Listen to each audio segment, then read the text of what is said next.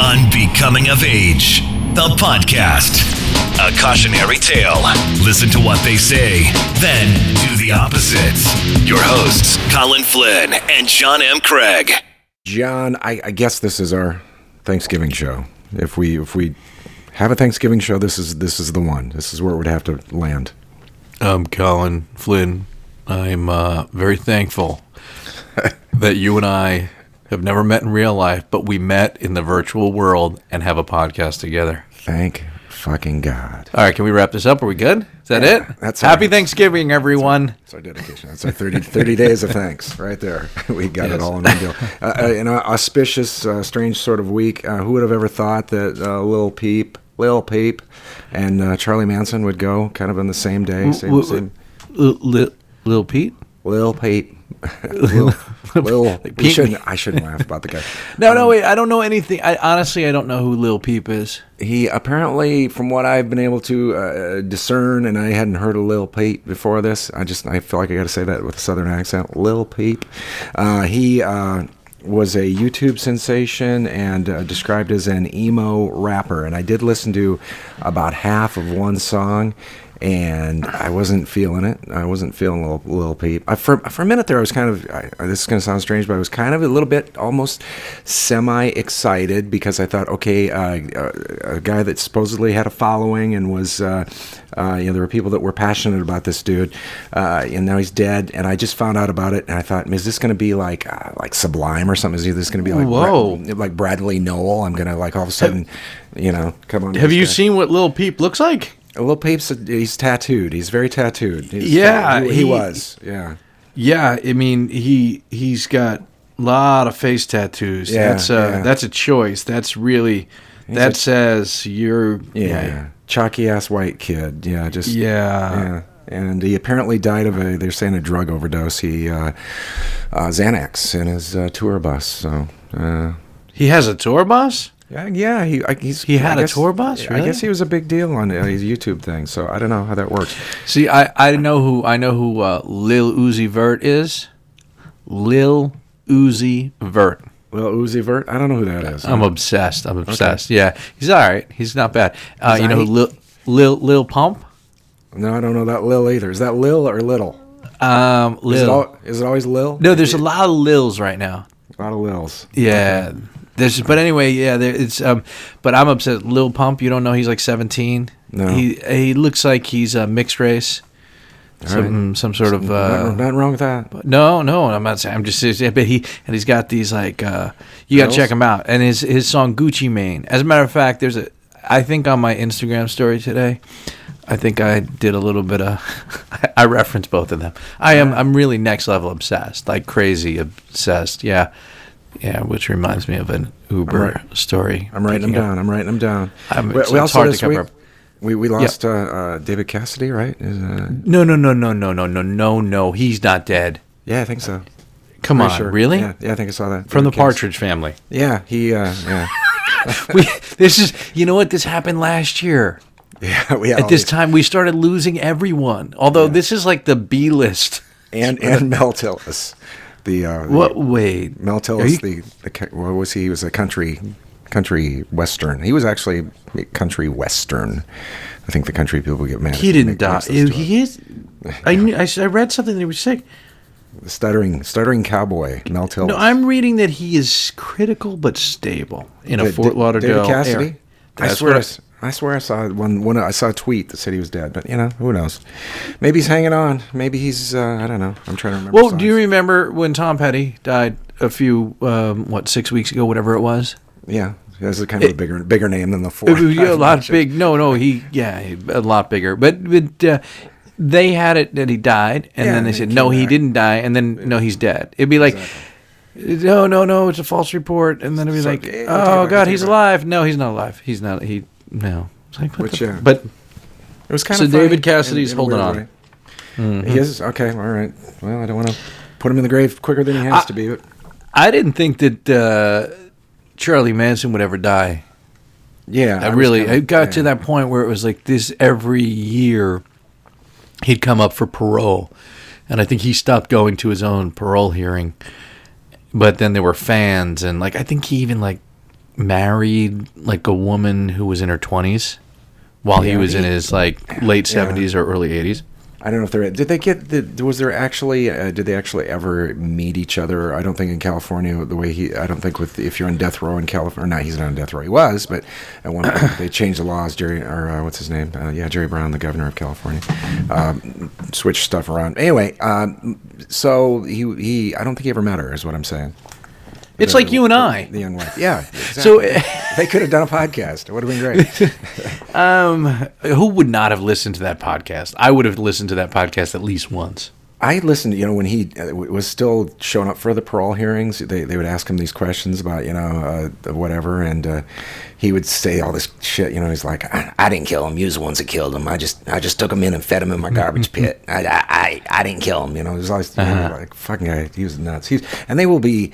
I heard NPR talking about this tonight. There will be somebody doing something about Charlie Manson for like who knows how long. There's going to be just, maybe. Yeah. Maybe Christian Bale will play him. He's playing Dick Cheney. He gained a lot of weight. I don't know if you saw that. I had heard that he got big and fat and had the dad bod and was getting exactly. Yeah. Well, I mean, whatever he's doing for a part, those motherfuckers are crazy. Like De Niro did it. He did it for Raging Bull. Yeah. Christian Bale did it. He did it the other way for The Machinist. You ever see that? Oh yeah, he looked like he was dead. And that other one, that dude. Jordan Catalano, he's the one that Fountain of Youth. He's in 30 Seconds from Mars. Jared Leto. Leto, yeah. He did it when he played Mark David Chapman, who murdered. I don't know the name of the movie, but the one who murdered John Lennon, like the worst person ever. That guy. Yeah. And he put on a lot of weight for that, and then he took off all that weight. Well, many years later, but he did it for for the Dallas Buyers Club. Playing the transsexual. I mean, if you see the pictures of him, they're like, oh my God, side by side. Just Google, anyone out there, Google Jared Leto, fat, skinny, or Jared Leto, whatever. That shit can't be good for you. Weight loss. No, can't be. Oh, that up and down, that yo-yo thing cannot be good for you at all. Not even a little bit. Yep. So how's the beard coming along? It's all right. It's grayer than I would prefer, but it's coming in. You've got a lot less gray than I have. I've done it a few times. So, like when I first grew a beard, it wasn't the only beard I've grown, but I hadn't grown a beard in a long time. It was like 3 years ago, and that drove me nuts. And now I'm just it comes in, and it is what it is. What are you, a ginger? You a redhead? A reddish, a strawberry blonde? My beard is, definitely. Hair is just kind of salt and pepper. Right, but before it was salt and pepper, I mean, it wasn't, you weren't like a... Blondish, dishwater blondish is the way I'd kind of describe it, if that's actually a color. Dishwater blonde. Wasn't that what they used to say, dishwater blonde? I don't know. I don't know that I've ever heard that, really. Brownish blonde. You've never heard that? It's, I don't know. It's a literary thing they used to put in books. You ever read books? Oh, I'm not a reader. I don't read, yeah. John, did you ever read that? No, I don't read, so don't. It really, dishwater blonde, that's a thing? I believe that's, I don't know that you could go. I'm sure that L'Oreal doesn't have that color on the shelves somewhere. No, it's not. I think it's actually more of a pejorative sort of description of someone, Is it a Frank McCourt? I mean, did Frank McCourt put it in one of his books? Nah, before that. They used to put in things like, did you ever read, no, there's these books, I'll rephrase this. There's books, like kids' books, I'm trying to remember. I don't say like the Hardy Boys books from way back when. They used to describe these people like toe-headed. Like, what the fuck does that mean, toe-headed? I guess that's actually, is that blonde? Toe-headed? Towhead? Yeah. That's towhead is when like you basically. I have a friend. He's a towhead, and he's got the your forehead just blends into your hair. All right. Camel toe head? Is there such thing as that? Yeah. So I don't know. I think it's gone back a long time though. Absolutely. So, it's I was noticing today. I was reading. I was actually looking on Twitter, and I saw that Anchor, which is where you and I bumped into each other first on the interwebs here, and they are doing some kind of a contest that they are giving away some sort of a cash prize for. I don't know what the hell it is. It's not important. Really. Wait, this is Anchor, or, Yes, or because yeah. Ants is doing it, and the other one, the audio Twitter, they're doing it for first person to 1,000 followers gets $1,000. Anchor is doing some sort of a thing for a week. The most followers, I think, not the most followers, the most listens, I think, for a week. And so I was just, I'm not that I'm going to participate because I haven't really been on there much lately. But I got back. I was listening to the archives, some of the old stuff, and I thought I really have to pull some of that old shit out that I was doing on there. I was doing this thing called Tales from the Truck, where I was trying to tell these sort of like telling stories about my life and stuff. And so I went back all the way to the very first one that I recorded of those, and I hadn't actually. I'm pretty sure I recorded that and I didn't listen to it afterwards, and it sat there. I pinned it to the top of the way the app used to work. Like Twitter, you could pin it to the top of where you were at, and it sat there for like a year and a half. And I got pretty good traction off that. It was actually, I think, by the time they finally got rid of, I don't know if that's me. Is that me making that? Yeah, that's you. It came from me. Sorry. Oh, okay. I could have just said it on mic. I am actually listening to you, but I know about the pinned. That's the most I've ever listened, and while multitasking. Sorry. So, yeah, so you did the Tales from the Truck, which, Yes. right, is these. Colin is a very good storyteller, right? There's not kind of the room for it here on this show. Yes, I mean, he Right. tells good stories, but the way you tell these Tales from the Truck stories about your past, friends, the nicknames. You've done it here a little bit, but it's A little bit, yeah. And with the first incarnation of Anchor, sorry to step on you, but I want to let the people know, was only 2 minutes. And Colin would tell these incredibly detailed stories with multiple characters in 2 minutes. And honestly, it blew my mind when how the fuck can you do that? I mean, obviously you knew the story, you lived it, and then you wrote down notes. But you were saying you pinned one of these. Yeah, and it sat there for quite a while, and it got it's like retweeting on there is what they call an echo, and so it got echoed a bunch of times and all that. Anyway, by the time Anchor was taken down in its original form, that old format that it used to have, that had gotten about, I think, 7,000 listens. That Really? Yeah, that first one. Yeah, it was right along there. You can't, it took forever for that to happen. It's not like that happened overnight, but that was Well, but even so, I mean, Yeah, considering that, how many users were on there, and yeah, and I got a lot of help from the Anchor staff though for a while there. They would highlight certain people and stuff like that. And, so it was Right. something that was different, but. Anyway, so I listened to this thing and I thought, God, that story. I was like thinking, but the story that I told was it was about the idea was I used to go to these whenever I went to a job interview. I would always think, if you go to a job interview and they're going to ask you, there we go. Is that you? that's not me, I don't think, All right. unless Yeah, it's. it's lighting up. Okay. All right. It's the same message from you, actually. Oh, really? It hit my watch gets it first. Oh, I see. All right, I Yeah. should. Yeah. So anyway, I go to a job interview and I think if you go in there, they're going to ask you. You pretty much can figure out the questions they're going to ask you. And there's usually one that comes up where they're going to ask you about. Tell me a time when you had to take a risk. And there's some sort of a risk story.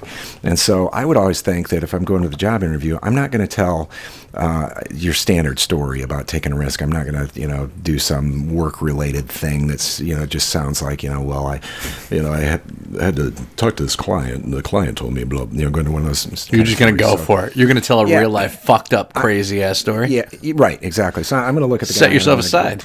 Yeah. Yes, whoever it is, I'm going to look at him and I'm going to say something like, absolutely. I'd love to tell you a story about risk if you like indulge me a little bit. It's kind of a little bit personal, but I thought I'd share it anyway. Is that okay? Or you can do some that kind of lead in, and so I'd tell that that thing, and they'd always sure, and I'd love to hear it. And so I would go into this standard story that I had, which was actually a real thing. I had been at this girlfriend's house. It was in the winter, and and I'm not going to use. I'm going to go over 2 minutes here. I'm just going to. Oh no! By the way, that wasn't like that was only for, right. No, you can take 7, 8, and I'll listen to every word. All right. I don't remember if I've heard this. It's possible. Yeah, so I'm at this girlfriend's house, and she had picked me up for some reason. This was like maybe senior high school, late winter, maybe before I graduated. And we had gone to her parents' house, and I remember this because I didn't have a car. We were up in, I think we were, I don't know, some kind of throes of passion, something like that. And her parents came home, but they had a big house. They didn't know that I was in the house, and I did a quick exit out the back door and kind of skulked off through the alley, and they didn't know that I was there, but I was outside. It was winter, and I didn't have a car, and she was there, and she didn't really have a good excuse to be able to leave, so I was on my own. I was like, I got to get a ride home. Well, I lived about 6 miles from where she did. So I started hoofing it, and I thought, God, it was kind of cold and snowing, and I thought, this is going to suck. And I come up to this intersection where there's a kind of a highway crosses, and there's a railroad crossing, and this train comes by really slow. It's just barely moving, and I know that this train goes down, and the neighborhood that I lived in, the area that I lived in, was about maybe 4 or 5 blocks more. This train ended up 6 miles down the road, but it was 6 miles. I'd have to be on the train for 6 miles, and it was like a freight train thing. And I thought, fuck it, I'm going to go over, I'm going to hop the train, I'm going to get on this train, I'm going to get on there. So the train's chugging by, and I run by, and I grab the ladder. This thing's making all kinds of fucking noise and everything. I'm kind of freaking out a little bit, but I grab the ladder, and I swing my legs up, and I get over on the side, and I'm on this train, okay? Train takes off, and it's going kind of slow, and, doing its thing. Gets out into this kind of more open area in between these kind of like two towns that are almost connected but not quite, and it gets into this area, and it starts picking up steam, going faster and faster and faster. And finally I realize the train has to be going at about like 55, 60 miles an hour, because there's a 2-lane road that's going by there, and I can see cars going by, and the train is keeping pace with the cars. And I'm like looking off at the cars, figuring, oh, fuck, this thing, I hope it slows down when it gets a little further up here, because there's another kind of a big curve when it gets into this area, but I can't remember how fast it seems like when it goes by my neighborhood. But as it's getting closer and closer, it's not slowing down. In fact, it even seems like it's picking up speed a little bit. So I hang off the side of the train on the ladder, and I'm looking, and I'm thinking, what the fuck am I going to do here? And the snow's flying, and it's cold as shit, and I'm seeing these cars going by, and I'm figuring we're going pretty fast, and it's not slowing down at all. I'm thinking, well, if I stay on here, how far is the train going to go? And so the next biggest town I can think of is a long ways away. And it's probably, I would have to be sitting on this train. If it keeps going at 60, I probably would have been on there for an hour, and then I'd be 60 miles from home and froze. And so I make this fucking decision. If you ever think if you're looking at your kid and he's 15 or 16 years old, and you're thinking, he won't do that, tell yourself, yes, he fucking will. Because I'm hanging off the side of the fucking train, and the snow is blowing around. It's like some stupid fucking movie. And I'm thinking, okay, if I can see a big snowbank, I'm just going to jump into the snowbank, and that'll break my fall. It'll be fucking perfect, And so I come around the curve, and I see it, and I look out, and I see what looks like this giant big snowbank thing, and I just fucking leap. And so I hit the ground, and I got knocked out. I just, boom, it's like, and I'm waking up, and the train is gone. It's completely silent, and I'm laying there, and I'm laying in this big bush. It's kind of like a bush. It wasn't actually a snowbank. It was like a bush that was covered with snow, and I was like, oh my fucking God. I was like, what the hell? I was like, and I can't really remember what the fuck I even did. I got a concussion, and I stand up, and my feet are just like, oh fuck, I'm jacked up, because I'd landed probably on both my feet, and so I'd cracked bones in both my feet, and I know, and I had a concussion, and I had to walk home, and so I'm telling this story to this guy, this interviewer guy, and he's looking at me, he's going, oh my God, he's like, was everything all right then? Did you have to go to the hospital? And I go, yeah, I broke bones in both my feet, and he's like, oh man, that's great. He looks at me, and he goes, so what happened to the girl? And I go, she fucking broke up with me. And he's like, looking at me like, what the hell? Why did you tell me that story, you idiot? Did you get the job? No, I didn't get the job either. But in the story that I told on Anchor, I said that I'd married the girl, which was complete bullshit. but I didn't get the job. So I'm sitting there fucking hearing that story again, and recounting it in my head. I'm thinking, how fucking stupid, man. That was like the dumbest thing, maybe one of the dumbest things I ever did.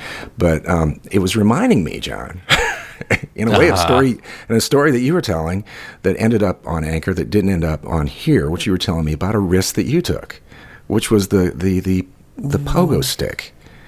What? Your pogo stick. Yeah. But I told you that on here, didn't I? We talked about it here, but that ended up on Anchor and not on.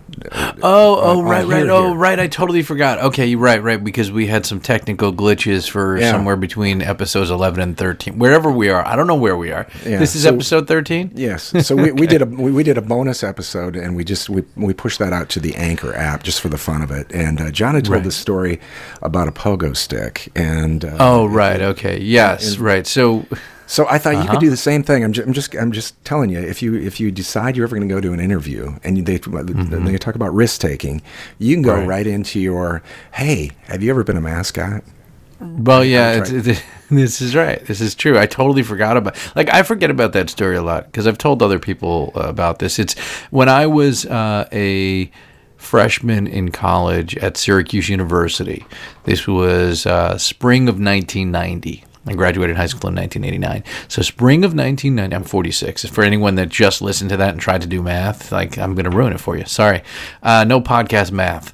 So anyway, the university, Syracuse University mascot is Otto the Orange, a giant citrus fruit because, well, it's Syracuse and it's cold winters that last from fucking, December through April. Yeah, so anyway, they opened up the tryouts to the entire university. So I found out about it. I'm like, I want to do that. I wanted to go to the Ringling Brothers Barnum and Bailey Clown College. I didn't realize that was a really big fucking college. That was my big joke my senior year of high school, but apparently that was hard to get into. They've since closed it down. Penn Jillette went there, Steve O. So when I found out that I could become a mascot, I was like, that'd be fucking awesome. I knew it would be great, but I didn't know anything about being a mascot other than there was this costume that looked big and heavy and awkward. So I had a friend of mine come with me, and he helped me with some of my props. And I had to do 3 things. I had to do a cheer. I think I had to make up a cheer, do a song and dance, and do a little skit. I think I just did 3 dances. But I thought I don't have too many skills in life, but I'm able to hop on a pogo stick endlessly. It's just something that from being a little kid, I can jump on a pogo stick all day and night. There were no records. I never broke a record. It was just, there's John jumping. And it's like, it's because those old school pogo sticks with the spring. Razor Scooter, they made one now that has an air pump. I actually have it, an air pump. So maybe I'll shoot some video of me on a pogo stick. We'll push it out to Twitter. But anyway, at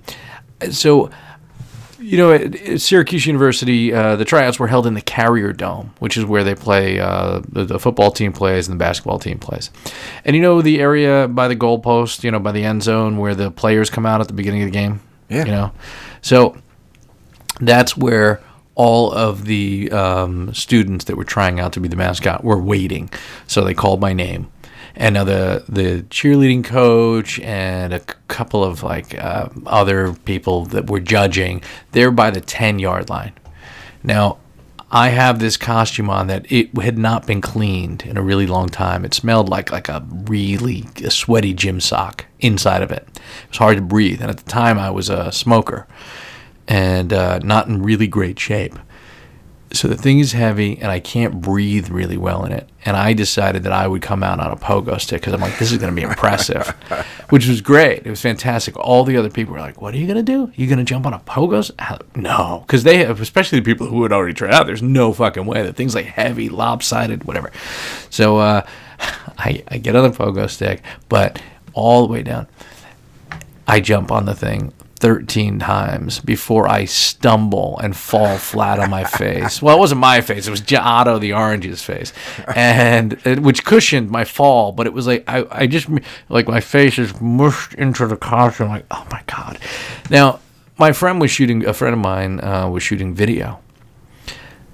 The judges did not see me jump even once. All they saw, they could see out of their peripheral right as I came out of the tunnel and fell flat on my face.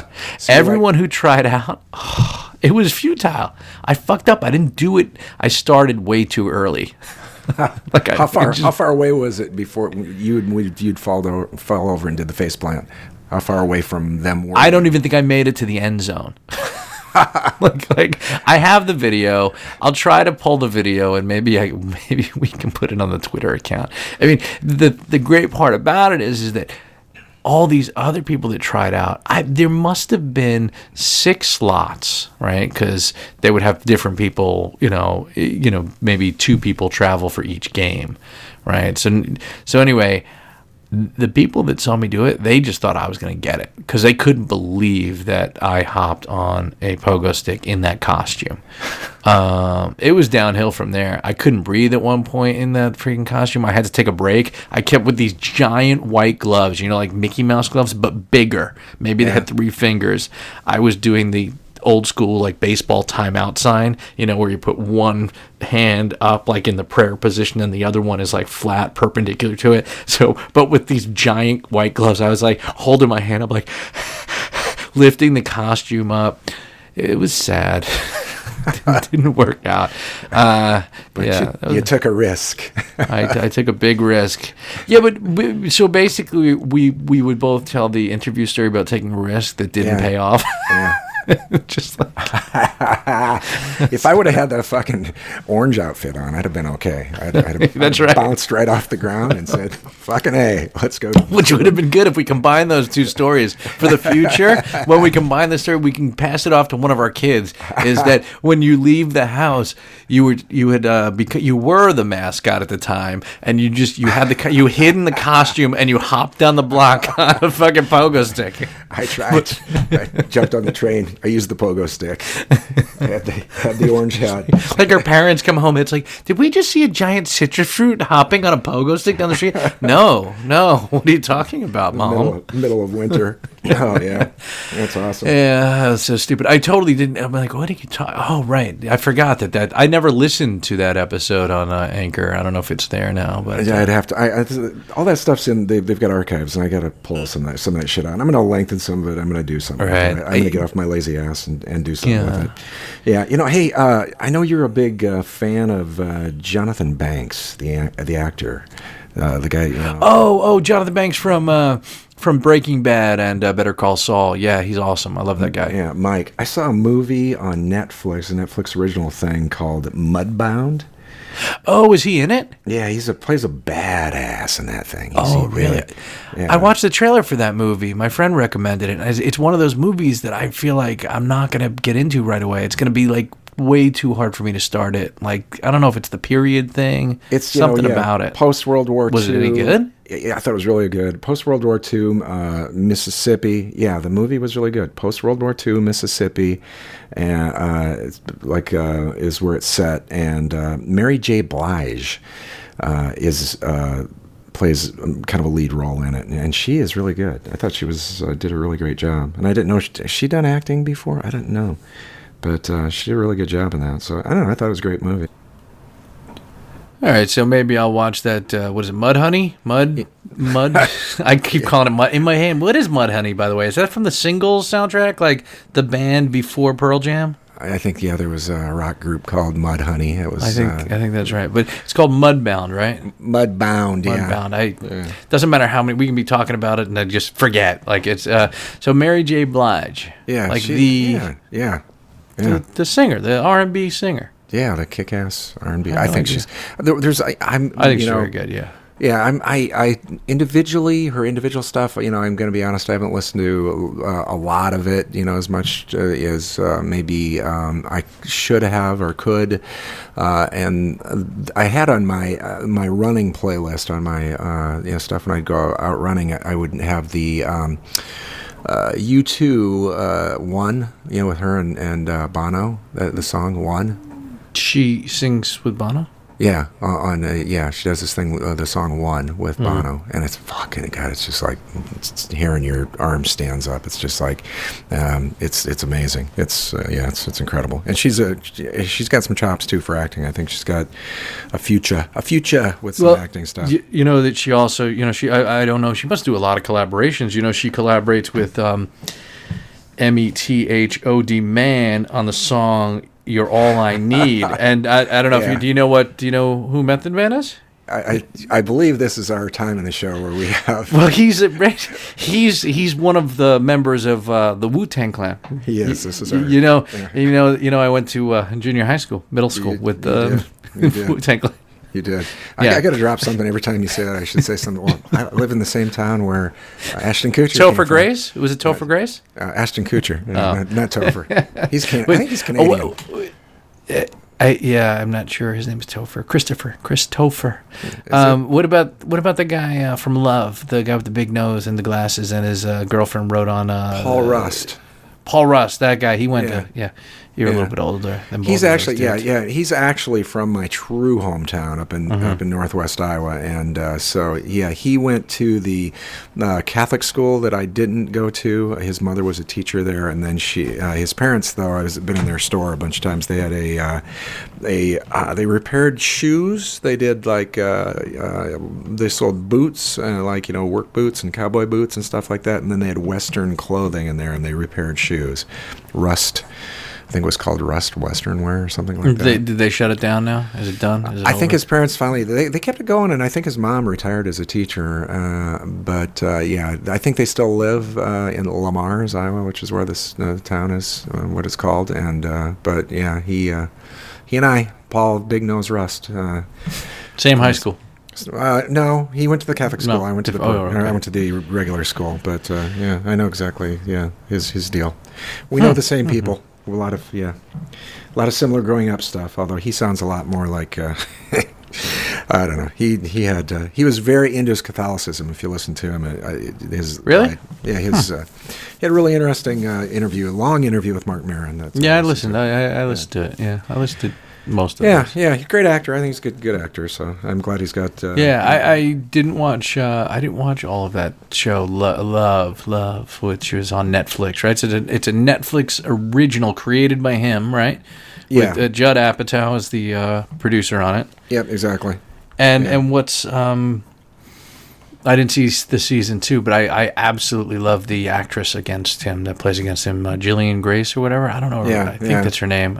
She was on Community or something, maybe. She was. Yeah, she was the chick from Community. And and season 2 is great. I thought it's well written. They do a really good job with it, and it's this uncomfortable people living in LA. It's a strange place. I think I lived in Los Angeles for a little while, and it is an odd kind of place. And as the what is that? Are you familiar with the band Dawes? DAWES? I do. Yeah, I have. Yes. They've got a great song.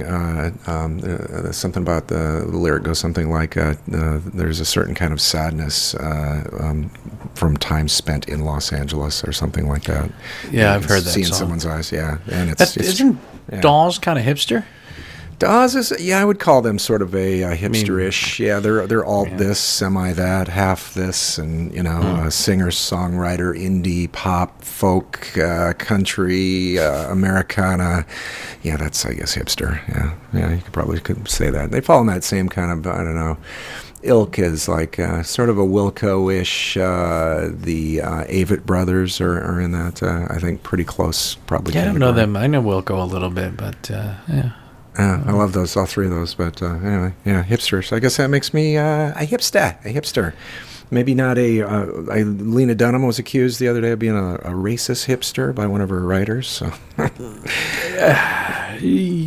Lena, I don't know much about Lena Dunham, but she's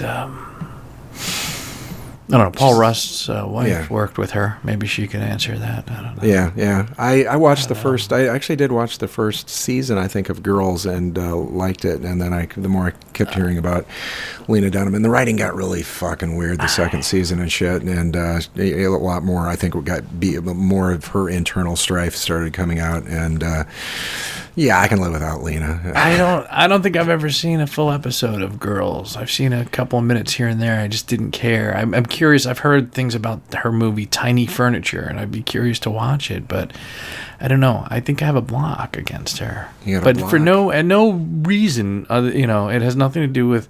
But the few times I've heard her being interviewed or read stuff about her, it seems like she's all over the place and a little bit hypocritical.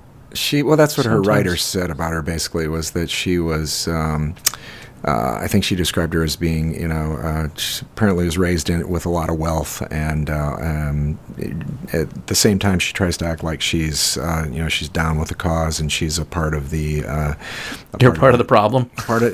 She acts like she's the problem is something that's directed at her, whatever that problem is, but then at the same time, she, at whatever point is convenient, and she needs to prove that she's arrived, then she has no problem doing that as well. So she's trying to play both sides of the coin. Basically, is what the chick was saying. So, I can live without most of it. So, yeah, you were saying you had you watched the Andy Kaufman thing? Oh yeah. So Jim, it's called. Are you familiar with Andy Kaufman? I don't know how familiar you are with Andy Kaufman.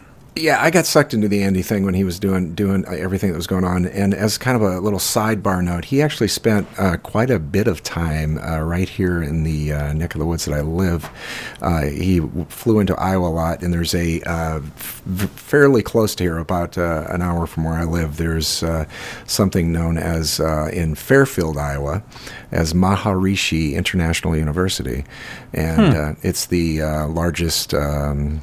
I believe, accredited college that teaches transcendental meditation studies. Oh, right. I forgot that he did that. Yeah, and he was out here a lot studying with the yogis, the Maharishis. Right. So he was in this area a lot. But yeah, I watched and got sucked into everything. And with Andy, it was always... is it real? What is he gone crazy? Is he, Right, and so for me, I was obsessed with Andy Kaufman at a very young age, and I think the reason being is, for those who aren't too familiar with him, he was a stand-up comedian, and he was on the first season of Saturday Night Live, and one of his biggest bits was lip syncing to the Mighty Mouse theme, which it's so good because he's just waiting. It's like, there he goes, and it's all about his nervous energy waiting. And then part of the character that he did was Foreign Man, was like, thank you very much. And when he did that became the Latka character on Taxi, which was supposed to be a show about Judd Hirsch, but Andy Kaufman's performance and Christopher Lloyd as the Reverend Jim. Actually, all of those characters were so big that it didn't seem like a show about, Danny DeVito. Every single one of them didn't seem like a show about fucking Judd Hirsch. He was good in it, but it was all about these fucking misfits, and Andy Kaufman was one of them. And that show used to air... I believe it was on NBC, and then it got canceled by NBC, and then was on ABC in the last season. Going way deep on this, I used to read the TV guide from cover to cover, until I was about 12. Until I discovered myself. Until they put the TV guide down.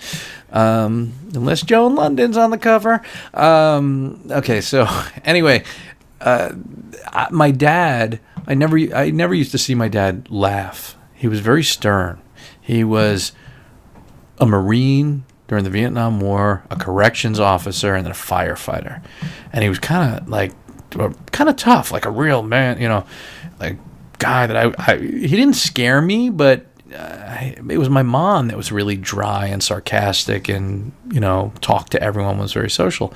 So the only night that I would see my dad by himself was on Thursday nights when my mom went to a ceramics thing, there were Tupperware parties and like a weekly ceramic things. And it wasn't like, what's her name in, what's that movie with Patrick Swayze and Demi Moore? Ghost? Ghost. It's not like making ceramics. It was just like painting ceramics, Oh, like a little boy, right? And then they fire. It was just an opportunity for women to get out of the house, Now, before she left, did she leave you guys something hot, some sort of a meal that was made beforehand, or did you have to fend for yourself? I think we ordered pizza. That's cool. So I think Thursday night was the best night ever, Pizza night. All right, go, Pizza Mom. night. My dad would make me go to bed, but we grew up with, the Brady Bunch stairs. You remember the Brady Bunch had those stairs with like they like kind of floating stairs, and then there was space in between those stairs, and ours were just like that, but they were carpeted.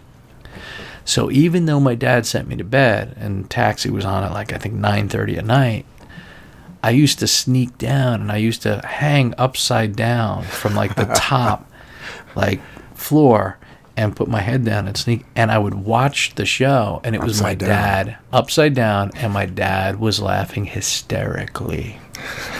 So when Andy Kaufman was like, hey, "Thank you very much," and and my dad was hysterical laughing at him and the Reverend Jim, I was like, I don't know, I think that subconsciously had an effect on me. Like it was me watching my dad laugh, I think, more than me watching the show.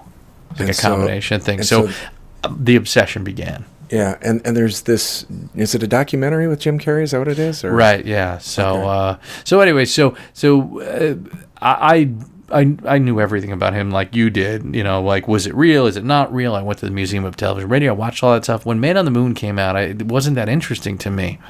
Like, because I had already seen a lot of that stuff, the original footage, not this movie. And this Jim Carrey, he had a crew following him around, shooting everything behind the scenes. And the story goes is that Jim Carrey did not break character. So when he was Andy Kaufman, he was Andy Kaufman, to the point that Milos Forman, the director of the film, who directed One Flew Over the Cuckoo's Nest, would go up to Jim Carrey and say, "Andy, I need to talk to Jim." Like he would beg. He would play along with him. So it must have been exhausting for everyone on this, like a pain in the ass, but I don't think, so anyway, the documentary I think is fantastic. It's not necessarily a documentary just about Andy Kaufman. It's really more about Jim Carrey and sort of his journey and where he's at. And it is called... It's called Jim and Andy, The Great Beyond, featuring a very special contractually obligated mention of Tony Clifton. Huh.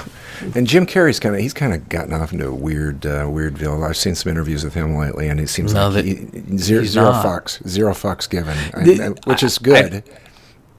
But I don't think that's what's going on with him. What do you think? I'm telling you, watch.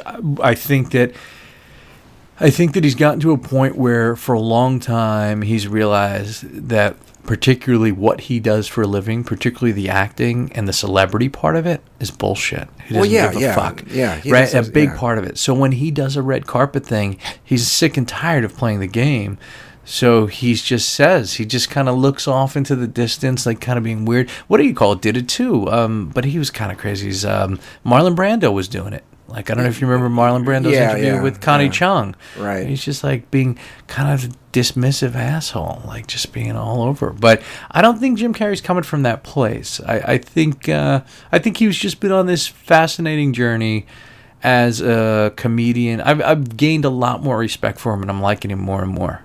Yeah, I saw some interview where I don't know what they were trying to promote or why they were talking to him, but whatever he's involved in lately, there was one of those moments where it was a red carpet thing. A red carpet thing. Yeah, and they were talking to me. He was giving these answers, very existential answers, like what does this matter? What's in a word about? Who cares?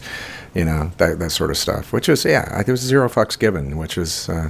But if you watch the documentary, I think there's insight into where he's coming from, and he's not coming across as crazy, and he's actually breaking character, his own character, letting you in a little bit, and sort of explaining where he was, and he's not even sure what that all meant. And, there's part of him that wishes he could, just have kept it the way it was. And there's still this mystery about it. But he did very Andy Kaufman-esque stuff back then while making the movie. And he did what Andy would have done, which was... Well, no, he did what he believed Andy would have done. Right. Well, yeah. And so he wasn't necessarily correct on that. And but you don't know. There's so much lore with Andy Kaufman, even from those that worked with him, whether it was Jerry the King Lawler, the wrestler, the professional wrestler, Bob Zmuda, his writing partner, who is...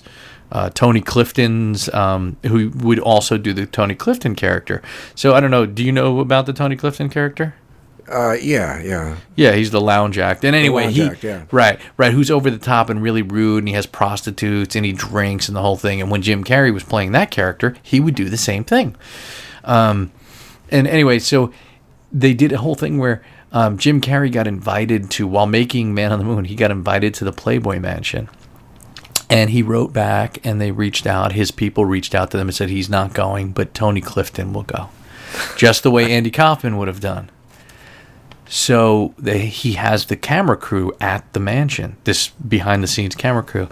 And about a couple of hours into the party, there's Tony Clifton taking pictures with Hugh Hefner, like Andy Dick, John Lovitz is there, all these celebrities. And all of a sudden, Jim Carrey shows up. It turns out it was Bob Zmuda as Tony Clifton the entire time. Are you kidding me, really? No, it's so basically he and Bob Zmuda were doing the Andy Kaufman bit, Tony Clifton thing. It was fascinating. It's really check it out. Yeah. Let me know what you think of it, because I go deep with Andy Kaufman, and there was a lot of footage that I watched that I had never seen, and I looked for all of it when I could back before YouTube. So anyway, I'm a little obsessed. Okay, I'm a lot obsessed. A lot obsessed. That's yes. A good thing. Yes. Yeah, absolutely. So I know that Cameron plays several instruments. Yes. Both kids play instruments, or no? No, just Cameron. Cameron plays guitar, saxophone, and he's kind of self-taught on the keyboards. And he could pick up and read by ear. Play by ear. So the other Tori, our oldest, that's still at home, she plays violin in the orchestra, but she never practices, so she's just doing enough to get by. Right. Zoe, who's coming up, and she's in orchestra for the first year in the 6th grade. She's playing cello, and she's played piano, and she's done some drum stuff, and she's pretty musical, and she picked up guitar, and she plays some of that stuff too. But I know you were complaining that you hadn't felt great here earlier in the evening, and I was telling you about how I had a cold and I was not feeling great the other day. Well, I was having this weird nap, and I had taken some sort of cold medication, and I was in this weird. I turned on the TV, and I was watching something on TV, and it was like I was stuck in this weird dream phase where I thought the TV show that I was watching had ended. And it's how at the end of a TV show, when they end, a lot of times they'll play the same little theme song. They'll play over and over and over, and it's like keeps playing, and this sounded like this goose dying sort of thing. It was this weird noise. And I kept hearing it over and over, and I was having this horrible dream, and I woke up, and finally to turn off the TV, and I hit the button on the TV to turn it off, and I realized that I wasn't hearing a soundtrack from the movie. It was Zoe. It was practicing her cello. Oh, wow. And I was like thinking, oh my God. And the first thing that popped into my head was, I'm so glad Tori doesn't practice. And I was like, I don't know. How do you get by? Have you been to the point ever where you wanted to just take the guitar and throw it out the window? Never. You're very patient with that thing? Well, no. You know what? Even though he has electric guitars, he has acoustic guitars as well. But when he's at my place, he doesn't plug in the amplifier. Not just because I live in an apartment. He's fine to just pick up the guitar and just start playing and picking and without an amplifier. And he loves it, and he's so passionate about it. I mean, if he played drums, I'd probably lose my fucking mind and be like, well, I live in an apartment complex. Yeah. But no, it never bothered me. I mean, no, not at all. Tuba? I don't know. Tuba? You okay with tuba? No. What's the giant tuba called? Do you know that one? I think I don't know what it's called. The big giant tuba. The big fucking tuba. Go get the big fucking tuba, kid. Because there's a senior in Cameron's high school. She's in the marching band with Cameron, and she plays this giant. I mean, it's the biggest fucking instrument. One of the biggest instruments I've ever seen. It's like, what the fuck is that? And she got march with it. She's not a small girl. Yeah, I mean, it doesn't. Yeah, they would call that painful, I think. I don't know. I just tuba is not. Oboe would probably drive me nuts. There's a couple of instruments that, I mean, the oboe was kind of cool, but I don't know. But what was I gonna say? When I was a kid, I played cello. You know when I played cello? Yeah. Middle school, when I went to school with the Wu-Tang Clan.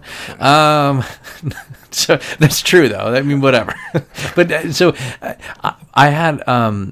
When I was like 15 or 16, I had a dog, German Shepherd. It's not important. German Shepherd in an elk count. It was a puppy. And I used to practice at home. And I remember one time I was practicing and the dog was yelping along to it. I think the dog's yelp sounded a lot better than my cello playing.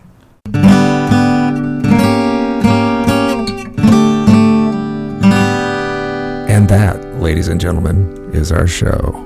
Let's let Mr. Big Voice take us out. Thanks for listening, and we hope you enjoyed Unbecoming of Age. Bonus content at unbecomingofage.com. Subscribe on iTunes or your favorite podcatcher. Find us on social media at Unbecoming of Age. And sometimes when we touch